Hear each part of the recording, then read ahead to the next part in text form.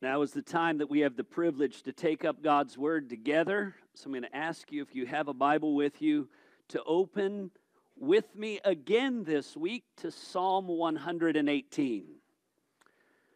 We looked at the first part of Psalm 118 last Sunday, and we will take up the second part of it this week. As you turn there, I'm going to begin reading. I'm going to read from verse 14 to the end of the chapter. Then we will pray and consider God's Word together. So listen as I read God's Word. Psalm 118, I'm beginning in verse 14. The Lord is my strength and my song. He has become my salvation. Glad songs of salvation are in the tents of the righteous. The right hand of the Lord does valiantly. The right hand of the Lord exalts. The right hand of the Lord does valiantly. I shall not die, but I shall live and recount the deeds of the Lord. The Lord has disciplined me severely, but he has not given me over to death. Open to me the gates of righteousness, that I may enter through them and give thanks to the Lord. This is the gate of the Lord. The righteous shall enter through it. I thank you that you have answered me and have become my salvation. The stone that the builders rejected has become the cornerstone. This is the Lord's doing, and it is marvelous in our eyes. This is the day that the Lord has made. Let us rejoice and be glad in it. Save us, we pray, O Lord. O Lord, we pray, give us success. Blessed is he who comes in the name of the Lord. We bless you from the house of the Lord. The Lord is God, and he has made his light to shine upon us. Bind the festal sacrifice with cords up on the horns of the altar. You are my God, and I will give thanks to you. You are my God, I will extol you. Oh, give thanks to the Lord, for he is good, for his steadfast love endures forever. Let's pray.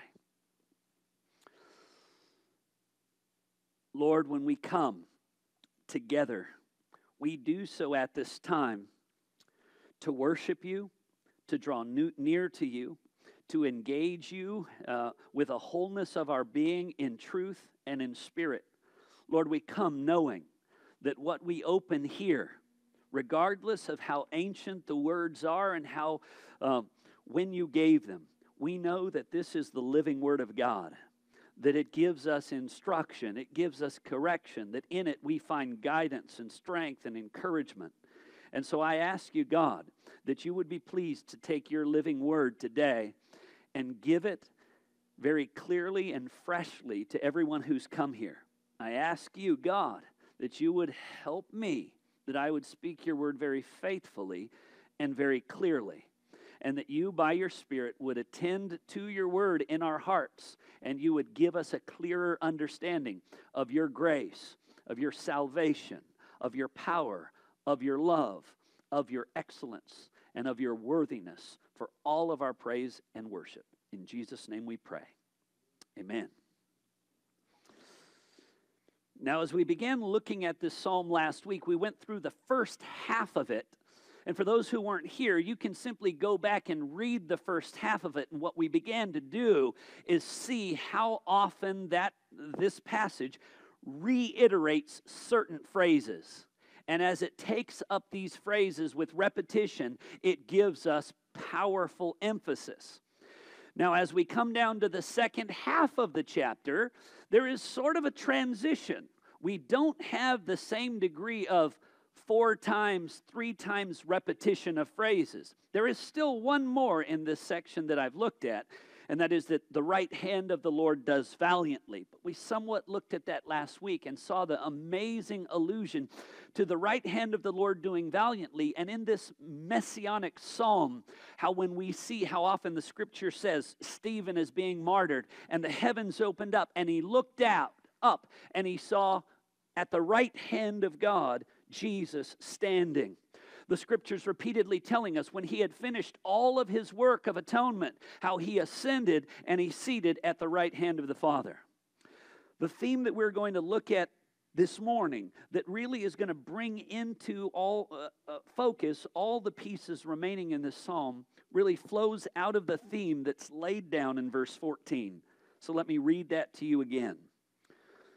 The Lord is my strength and my song, and has become my salvation. Those are the three themes that we're going to look at this morning, and they are given different expressions as we move through the rest of this chapter.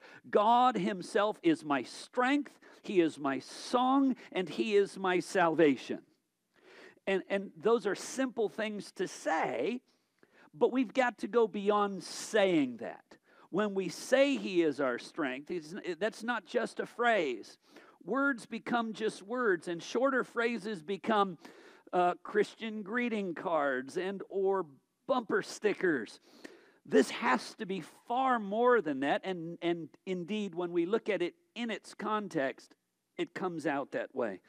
One of the things that we look at in this, it says this: the Lord is my strength.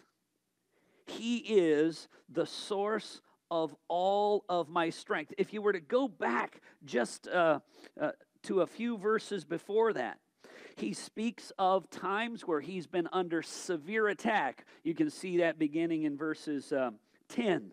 All the nations surrounded me.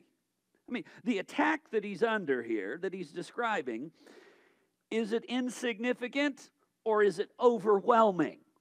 All the nations are gathered against me. It's a big group. He describes it further in verse 11. They surrounded me on every side. So not only is it innumerable, but there's no means of escape viable. He expands the sense of it even further in verse 12. Look what it says in verse 12. They surrounded me like bees. Now, I hope none of us personally have an experience with what that might be like. You know, the sense of it is not those kinds of things you see where men, try to have beards of bees gathered together. This is more the sense where you have agitated the bees, and they are disturbed, and they are swarming, and your head, they think, has become their hive. Now, that's a significant thing. Where we stayed for many years in India, just outside of the little apartment balcony where we were, there was a piece of cement running overhead, and on the bottom of that, a hive had been attached and was growing. And it was quite a distance from us, but that did not change the fact that when it was certain times of the day, even though we were about 20 feet away from it, you could not even step out on the balcony because the bees were so numerous and buzzing and violent. And they're so many and they're so prolific that they accomplish things that I still to this day can't explain. We have sliding doors closed completely. And it doesn't change the fact that by the next morning, there are 5 or 6 bees dead on the floor inside the house. You know, somehow just coming through, finding the smallest means to get themselves inside. The sense of bees all around. So all the nations, no escape, like bees buzzing all around. It's not just this, I look to the hills, and on all the hills far away, there's the enemies there. The phrasing of bees means it's not distant. It's right here. It's right now. It is ominous. It is dangerous. And what does he say to each one of those seemingly overwhelming odds and impossible circumstances? You remember, hopefully, he says repeatedly, in the name of the Lord, I cut them off. In the name of the Lord, I cut them off. In the name of the Lord, I cut them off. The victory over those what would be absolutely debilitating, defeating, even death-bringing battles, the victory, he knows, is this, in the Lord. Not simply I cut them off, but in the name of the Lord I cut them off. He knows that he goes out in the power of God. He goes out in the strength of God. He goes out in the enablement of God. The Lord is my strength. With that confidence, he's basically saying it does not matter what comes. It doesn't matter if it's 1. It doesn't matter if it's 10. It doesn't matter if it's everyone at the same time, because the Lord is my strength. When I'm leaning on my own strength, there are limitations, right? Most of us men will think, if it's a one-on-one scenario, I could probably defend myself. Most of us are even probably rightly or wrongly confident, if there's only 2 or 3 of them, I think I could still probably take them and defend myself. The example he gives is one where all thought, I can defeat them. I can set myself free. I can achieve victory. All thought of, I got this, is gone. 100% gone. Where you're saying, yeah, I can't do this, but God can. And this, which is utterly impossible for me, is absolutely nothing before God. And therefore, in the name of the Lord, I cut them off. In the same phrasing we get to the New Testament, you could say, in my name, to this mountain, rise up and be cast into the sea, and it would happen. Just that overwhelming sense and reminder of the power of God that is absolutely undefeatable and overwhelming. Whatever the enemy may throw at us, the enemy, Satan, whatever our enemies may throw at us, whatever circumstances, whatever trials, it does not ultimately matter. We cannot be defeated in this sense when the Lord is our strength. That's why the scriptures remind us as we move over to the New Testament in the book of Romans, chapter 8, it says this, therefore we are more than conquerors. And I always love that phrase, and we've been looking at that recently on Tuesday nights, because it's sufficient in almost any scenario to be a conqueror. You're a conqueror, you won. But the phrasing of the power of God, for us to get a sense of the surety of the spiritual preservation and enablement that He will give us to keep us in the love of Christ, it says, more than conquerors. And that's a single word in the Greek, which is kind of like the idea of hyper conquerors, over conquerors. And we know that as we move to the New Testament further. We go to the book of John, and what does it say? That we are overcomers. And who is it that overcomes the world? But the one that has faith.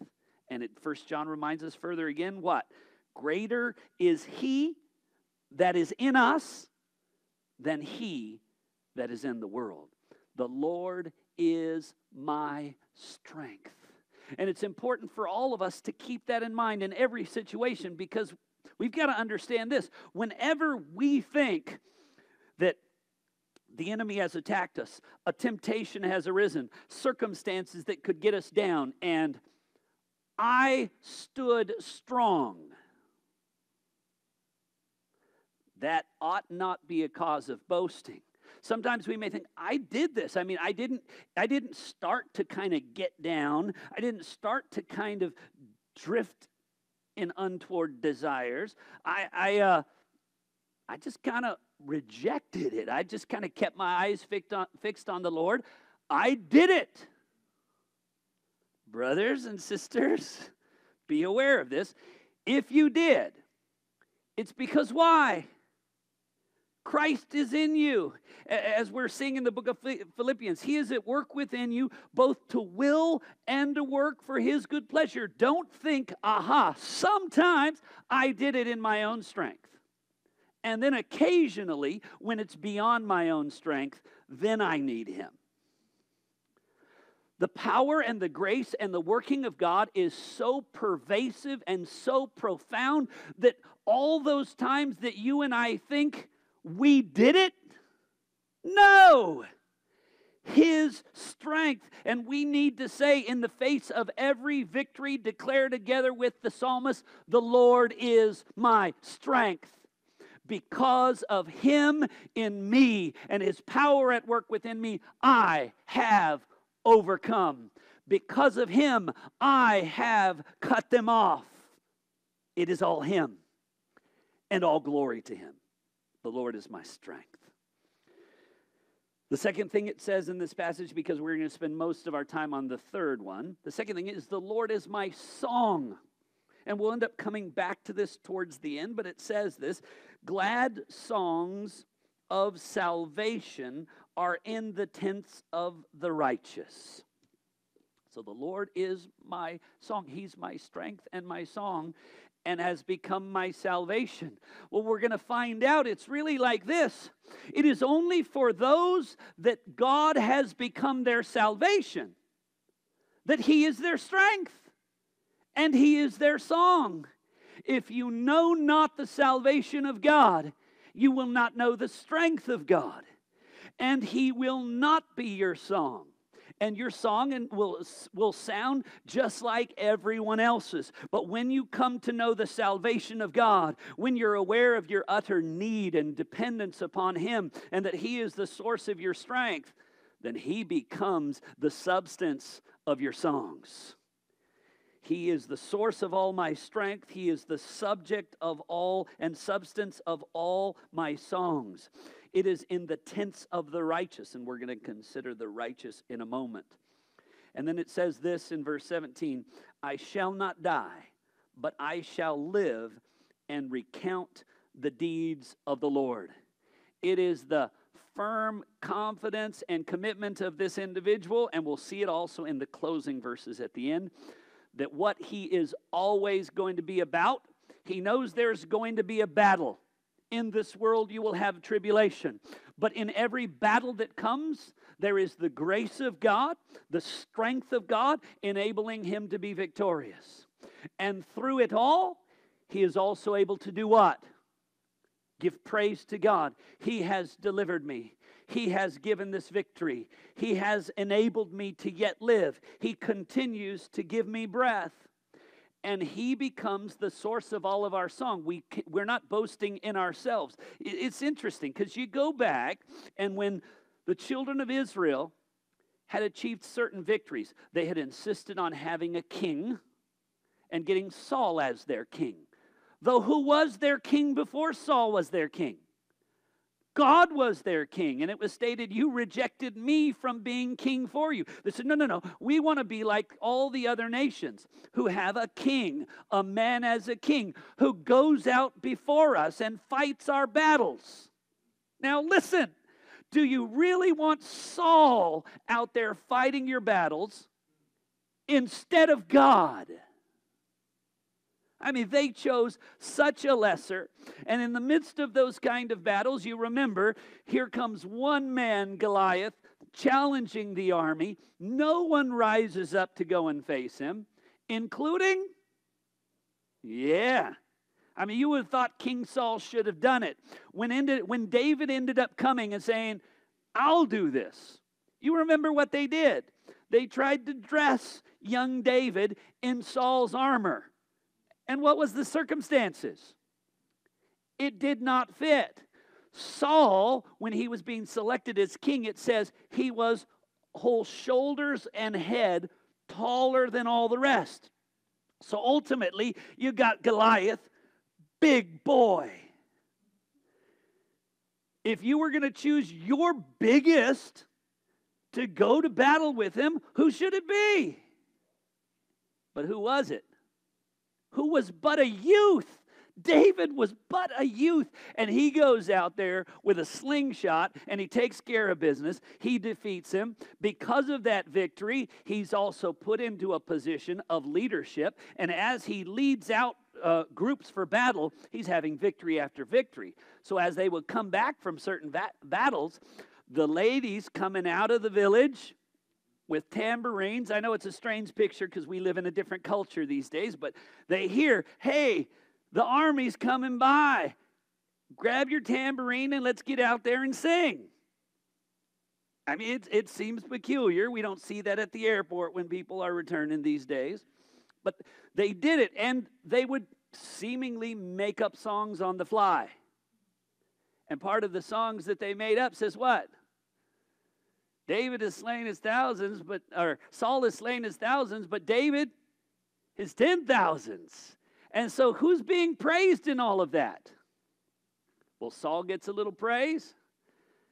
David gets a little praise. But David understand when he first went into the battle, how did it happen? Yeah, you may come at me like this, but I come at you in the name of the Lord my God. David understood, as the psalmist of so many psalms, that the confidence does not rest in men. It does not rest in horses. It does not rest in chariots. It does not rest in armies. Indeed, going back to the history of Israel, we understand this with certainty. The battle belongs to the Lord. You read throughout 1 Kings, 2 Kings, 1 Chronicles, 2 Chronicles. You read throughout the Samuels. You read throughout the book of Exodus. And all of these battles are taking place. And the Word of God is constantly saying this. The Lord gave the Moabites into the hand of the Israelites. The Lord gave the Israelites into the hands of the Assyrians. The Lord gave. The Lord gave. The Lord gave. What do you think my point is? The outcome in every battle depended not on weaponry, war tactics, or men of war. What did it depend on? God. God's power, God's design, God's will. And therefore, when the battle is done and the victory is won, where should the glory go? God and God alone. Because in the end, whatever David did, he did by the permissive purposes, even divine providence of God. All the successes that men had in their service were ultimately only accomplished by the strength of the Lord and His sovereign will. Amen? And we need to get that. The Lord is my strength. The Lord is my song. And it says, and He has become my salvation. Now that is so important. Now, in the context and the history of the Old Testament, it's important to know this. The term salvation, sometimes it's even salvations, deliverance. I was trapped, I was cornered, He delivered me. This event, this circumstance befell me, He delivered me. There are ultimately many deliverances, many. I was sick to the point of death, and He delivered me. So there are lots of different types of deliverances or salvations described in the Scriptures. There were many under the Old Testament who experienced in the midst of battle the salvation of God, delivering them from death at the hands of the enemy.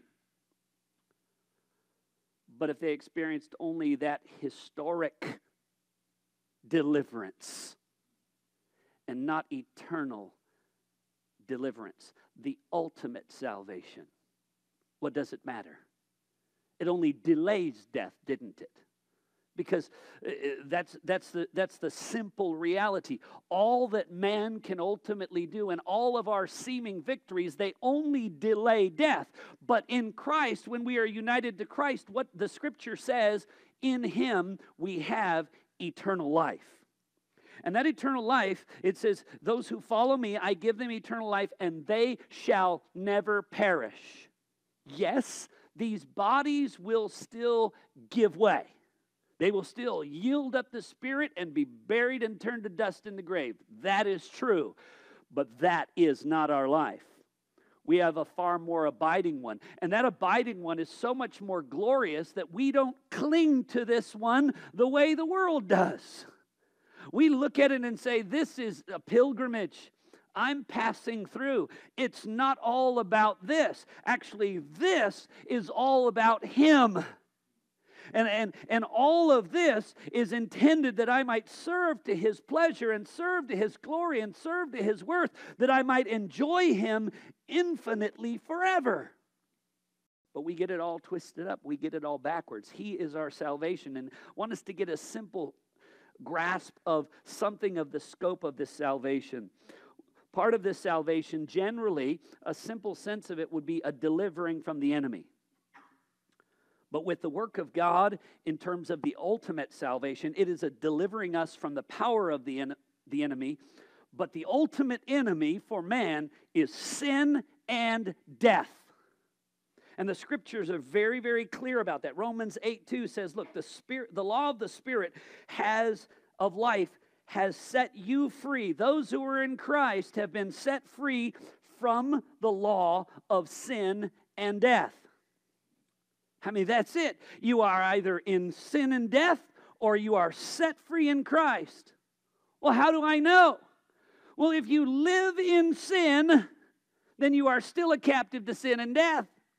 Because when you've been set free in Christ, you are no longer that. You are now free. And so it is this salvation, I would say, it is a separating and altering salvation.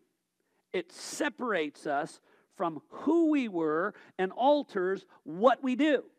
I'll show you a little more about that, the way it says it in Romans 6:23, reminding us the wages of sin is death, but the free gift of God is eternal life in Jesus Christ our Lord. Death is done away with when we're united to Christ.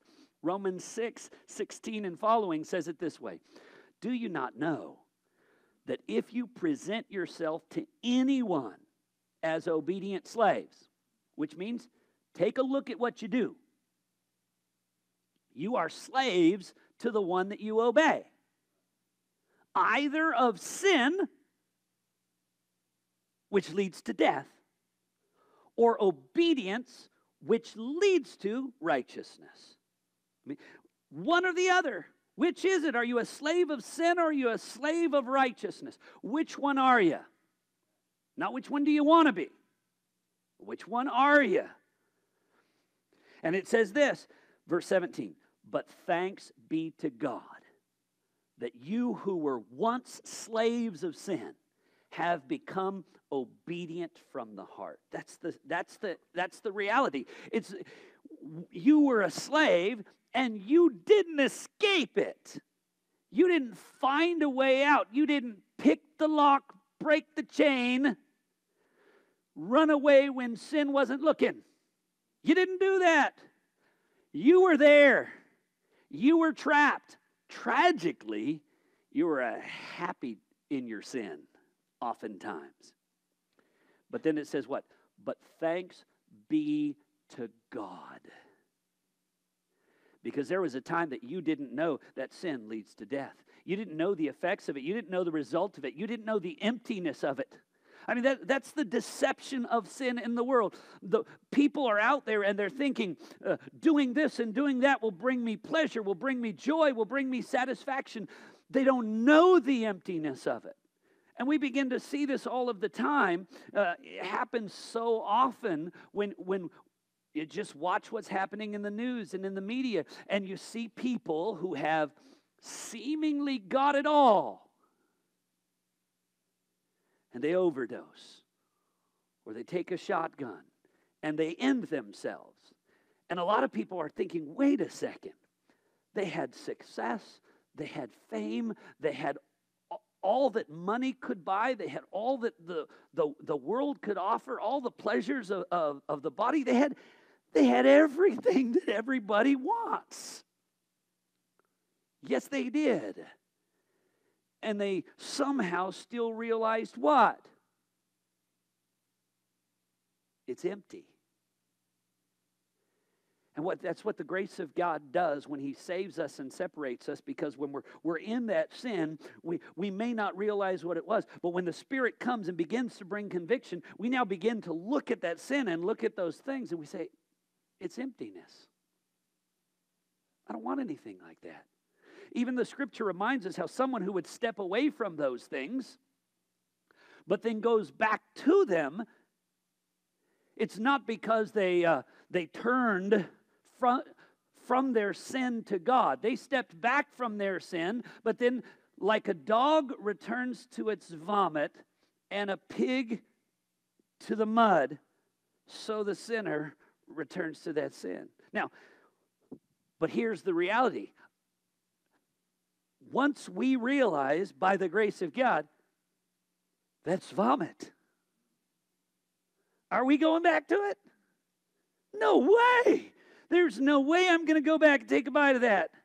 Not going to go back and sniff and any of the things that dogs do to that, because it's absolutely disgusting. I mean, undesirable. Nor are any of us necessarily urgently inclined to go wallow in the mud. Why not? I'll tell you why. You're not a dog, and you're not a pig. You're a human. But that's the example. A human who's still a slave to sin. I say this as nicely as I can, and it's not going to sound nice. I'm just prefacing it that way. They're seeing their sin, which is vomit, and they're going and having another sniff and lick. And you're thinking, why? Why would you do that? Because they're in sin. And we say, that's gross, it makes no sense. You look at the dog, it's gross, it makes no sense, but he seems to think he just found a cupcake. He's just enjoying the thing. And so even if it doesn't make sense, it only doesn't make sense when you've been set free from that and you're able to see it for what it is. It is vapid and void. I don't want it. Oh, the grace of God that sets us free from those things. And thanks be to Him, we've become obedient from the heart, verse 18 of Romans 6, and having been set free from sin, have become slaves of righteousness. We used to be in there, and here's the thing, the slaves of sin delight in sin. The slaves of righteousness delight in righteousness. That's why the slavery is a tricky idea for us in these phrases, because the term is, who do you live for? But we usually think of slaves as being forced to do what they don't want to do. No, not in this sense. These are slaves that delight in what they do. As indeed, as the children of God, as the servants of God, as the happy slaves of God, we delight to do what He would have us do. So salvation is separating and altering. It delivers us from our personal enmity. We were at enmity with God, and now we have peace with God through our Lord Jesus Christ. We're reconciled. He delivers us from the judgment that would be ours, where we're now justified and declared righteous. He delivers us from the painful eternity of wrath to come. Even, it's important to note this, He delivers us and disciplines us from practicing evil. Those that God delivers from slavery to sin, He disciplines should they go back to it for a season. Now, how do we see that? Look in Psalm 118 with me. This is the way it's stated in verse 18. The Lord has disciplined me severely. You say, wait a second. That's strong language. Yes. Why would He discipline us severely? Because the pull of sin is strong. The passions of the flesh, which still wage war within us, are strong. And severe discipline is what we need. Now listen, I'm not, the way that it's phrased, but He has not given me over to death. So as long as I still have breath, even though things are bad, even though I feel the weight of Him upon me, even though I'm utterly displeased and utterly dissatisfied with everything that's going on, He hasn't given me over to death yet. It's also interesting to note this, that the idea of God's discipline is not to be taken negatively. It's not to be understood in a wrong way. Now, some may say, for example, if you read in Leviticus, as God is speaking about how he disciplines the children of Israel, he says this in Leviticus 26, verse 18, verse 28, verse 24, says something like this in verse 24. I will chastise or discipline or punish you 7 times for your sins. You think, wait a second here. 7 times? Isn't that a bit much? Shouldn't it be 1 for 1? When someone was caught stealing or embezzling, were they simply supposed to return that? Or were they to pay more? Remember when God in his mercy calls to Zacchaeus to come down from that tree, because he's coming to his house to say, he says, anyone that I have defrauded, I will return 4 times as much. Why is that? Well, that seems too severe. That seems too harsh. Here's the reality. Whoever, when they're disciplined, says, I like it. Give me more.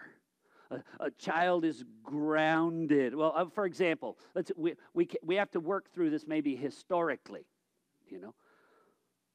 Once upon a time, punishments were meted out with a rod. Maybe you've heard of such a thing. Maybe you've experienced such a thing.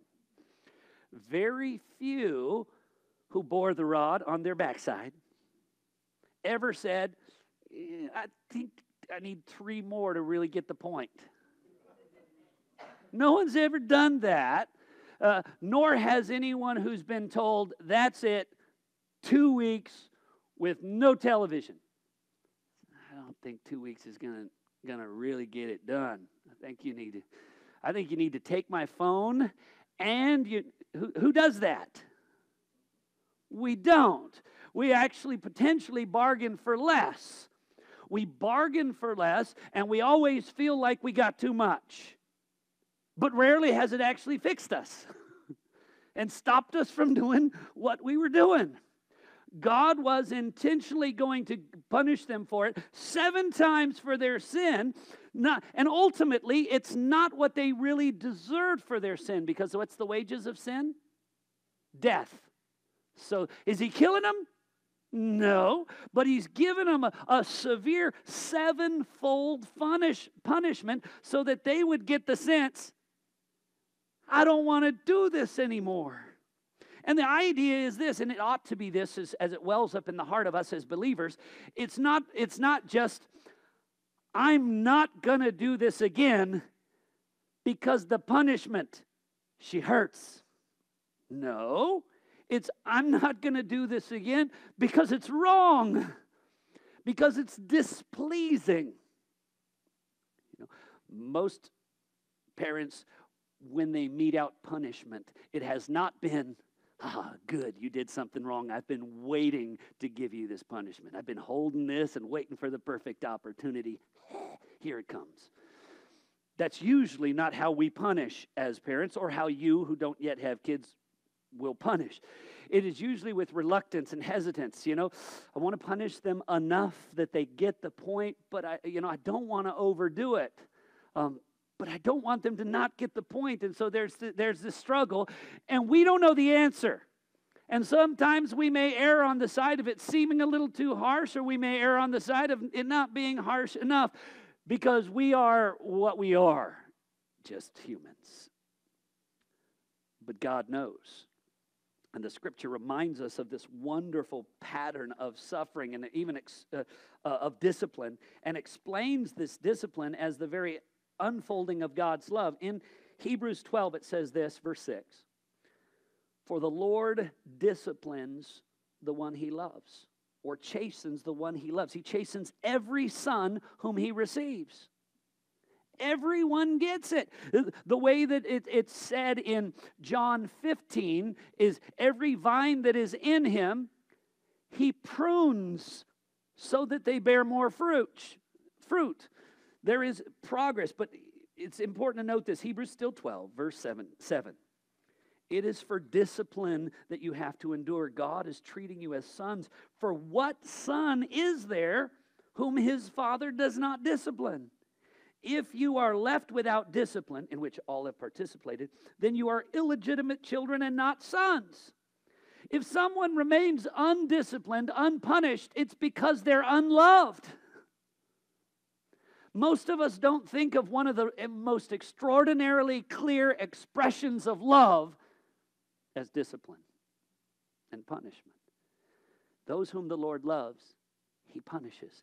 If you're in sin and you're able to just carry on and enjoy it, and things aren't falling apart in your life, and your heart isn't grieving, and everything is you're just jumping and skipping down the yellow brick road, and all is seemingly good, that's a bad place to be.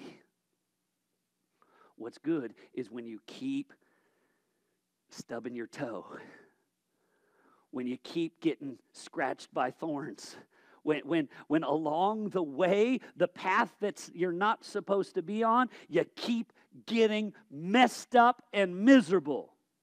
That's a blessed place. But you're not supposed to stay in that place. You need to repent. And repentance in the Scripture is not just confessing. Yep, I did it. No. Repentance is, the term that's translated repentance is spoken of as a change of mind. It's not simply acknowledging you did it, but thinking differently.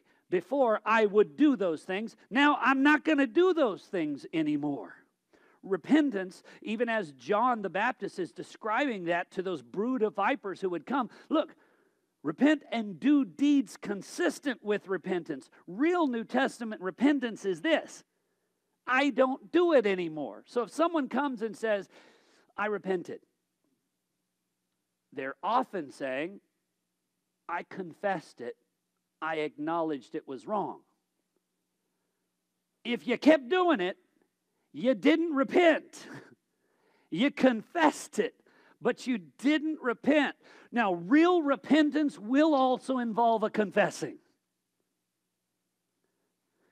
But we're so thankful for the love of God. Now, what it says concerning this discipline in verse 11, it says this: for the moment, all discipline seems painful rather than pleasant, but later it yields the peaceable fruit of righteousness.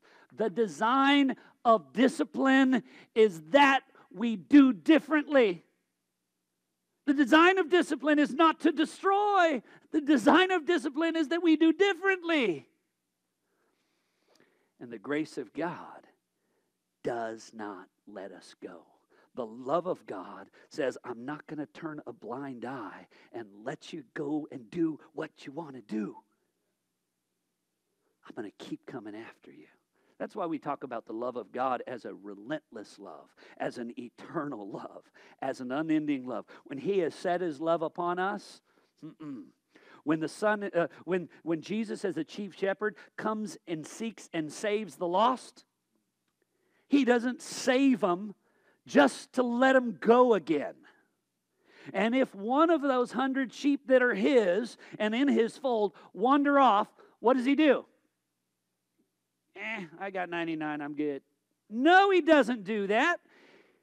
He leaves the 99, the Scriptures say, and He goes and gets that one, searches till He finds him, lays him on His shoulders, and brings him back. I am not going to let you go. I love you too much.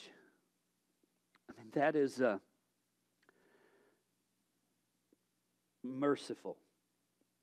And so, and it's quite challenging, because I'll give you one example before I move on to the next thought. In the book of 2 Samuel chapter 6, all right, in 2 Samuel chapter 6, David has now become king. As David has become king, it comes into his mind, the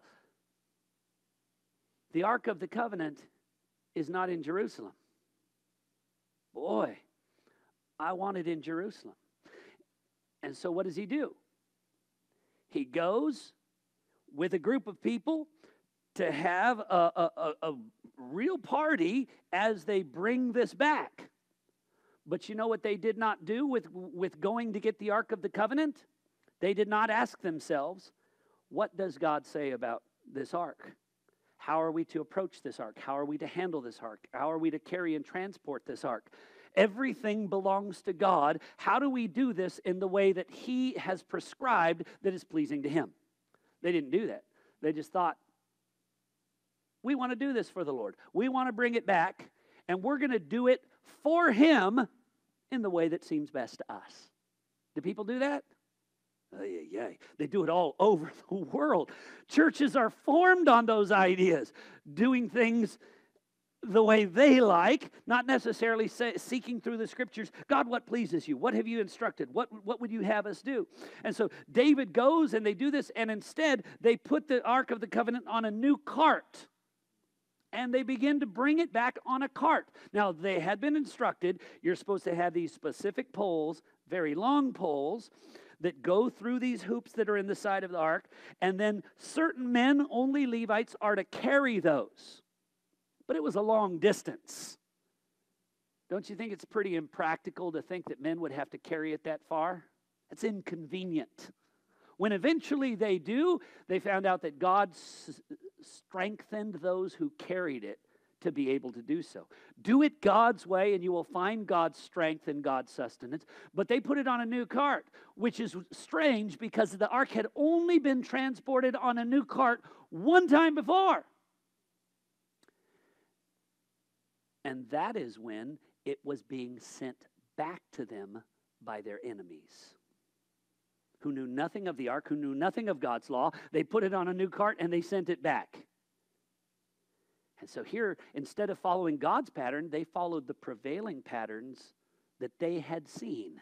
And as they're bringing it back, what happens? It jostles, hits a little divot in the road. It looks like it's going to fall and tip over. And so Uzzah reaches out his hand to stop it from falling. Is that not a good thing? The ark might fall. I want to protect it.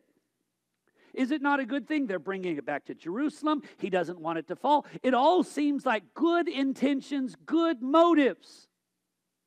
No, not good intentions and good motives. God's way. If you've got good intentions and good motives, then by all means give yourself to God's way. Give yourself to understanding what God's word reveals. And so he reaches out and he touches it. The anger of the Lord is kindled, it says, and he strikes him down. He dies right there. Touch, dead. And the scripture tells us in 1 Samuel chapter 6, verse 8, and David was angry with the Lord because he broke out against Uzzah. How dare God exhibit his anger, show his punishment in this when all of our intentions and all of our motives were good. And David was angry with God because he did not like what happened. But listen, David was the one who organized that whole thing. Would God have been right to not only destroy Uzzah, but every single one in that party? If fire were to come down from heaven and everybody in that little group caravan was to be done, would God have been wrong? They had all set aside his word and his will to do it their way. And then when he wasn't pleased, they were angry. When God acted in discipline, when God displayed his wrath, David was angry. But, thankfully, David learned later. His anger soon turned to fear. Oh no, what if it happens to me? And then after a time, he went back to get the ark. And this time, he did it with, how would God have us do it? And he took Levites and he took poles and he did it God's way, and God blessed and pleased and enabled them to bring it back. If God's display of anger and wrath and discipline and trials and troubles help us to get from doing it our way to please ourselves or in the way that we see right, and moves us to search what is God's way and to be committed to do it his way, and it is a good thing. It is a right thing. It is a glorious thing. And I'm just going to give a few more passages, if you were to read through the Psalms, Psalm 119 more particularly, the psalmist says this: before I was afflicted, that is again facing all kinds of troubles and things I don't like in my life because of, before I was afflicted, it says this, I went astray. What's his recognition? Left alone, I just did it. What I wanted, when I wanted, where I wanted. And then it began to be troublesome for me. I was afflicted. And so what happened? When I was afflicted, before I was afflicted, I went astray. Now I keep your word. The design of the discipline is to take someone from doing it their way to now keeping his word. I'm just going to read without explanation a few more verses, and I think that these verses will be self-explanatory as you listen to them. It says this in verse 75 of Psalm 119. I know, O Lord, that your rules are righteous, and that in faithfulness you have afflicted me. Verse 92, if your law had not been my delight, I would have perished in my affliction. Verse 107, I am severely afflicted. Give me life according to your word. In Isaiah, he speaks to the children of Israel, and he says this, behold, I have refined you, but not as silver, and I have tried you in the furnace of affliction. For my own sake I do it. How should I allow my name to be profaned? My glory I will not give to another. So the wonderful, loving discipline of God. Also want to note in this, his salvation is not only separating and altering, his salvation is sovereign and absolute.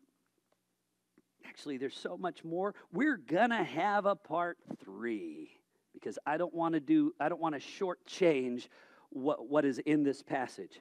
But one thing is this: when we begin to unfold this, it's going to begin to explain this salvation. It's going to say, verse 19, open to me the gates of the righteous. So he's wanting the gates of the righteous open to him, but here's the problem. What do the scriptures say about men? Psalm 143, verse 2 says this, enter not into judgment with your servant, for no one living is righteous before you. Okay? So now, open the gate of the righteous. Okay, everyone who's righteous, get on in there. Who gets to go in? Well, you look around. No one living is righteous before him. And so what we're going to take up and look at next week is the glorious way that God accomplishes salvation by giving all of the things necessary so that ultimately we would say regarding our life, our repentance, our salvation, the change of who we were into what we are, the hope of what we will be when we are with him, we are able to say this, and I say this simply in closing, verse 23. This is the Lord's doing.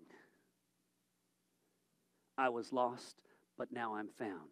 I was a slave to sin, now I'm a slave of righteousness. I was in darkness, now I'm in light. I was unrighteous, and now I have been declared righteous in Christ. This is the Lord's doing, and it is marvelous in our sight. Amen?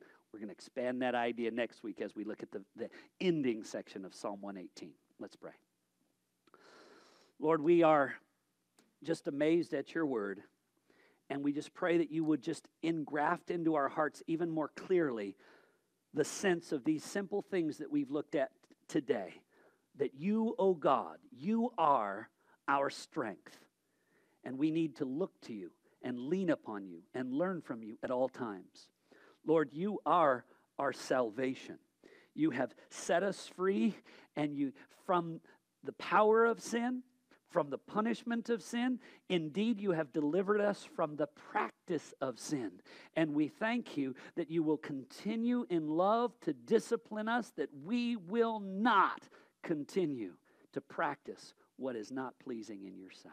Lord, we thank you for that love that will not let us go our own way or the way of the world, will not let us fall permanent victims to the desires that wage war within us. But you, in love, will continue to discipline us, and by your power and grace, draw us afresh to where we ought to be. We thank you, Lord, that you do rescue us, that you do keep us, that you do preserve us.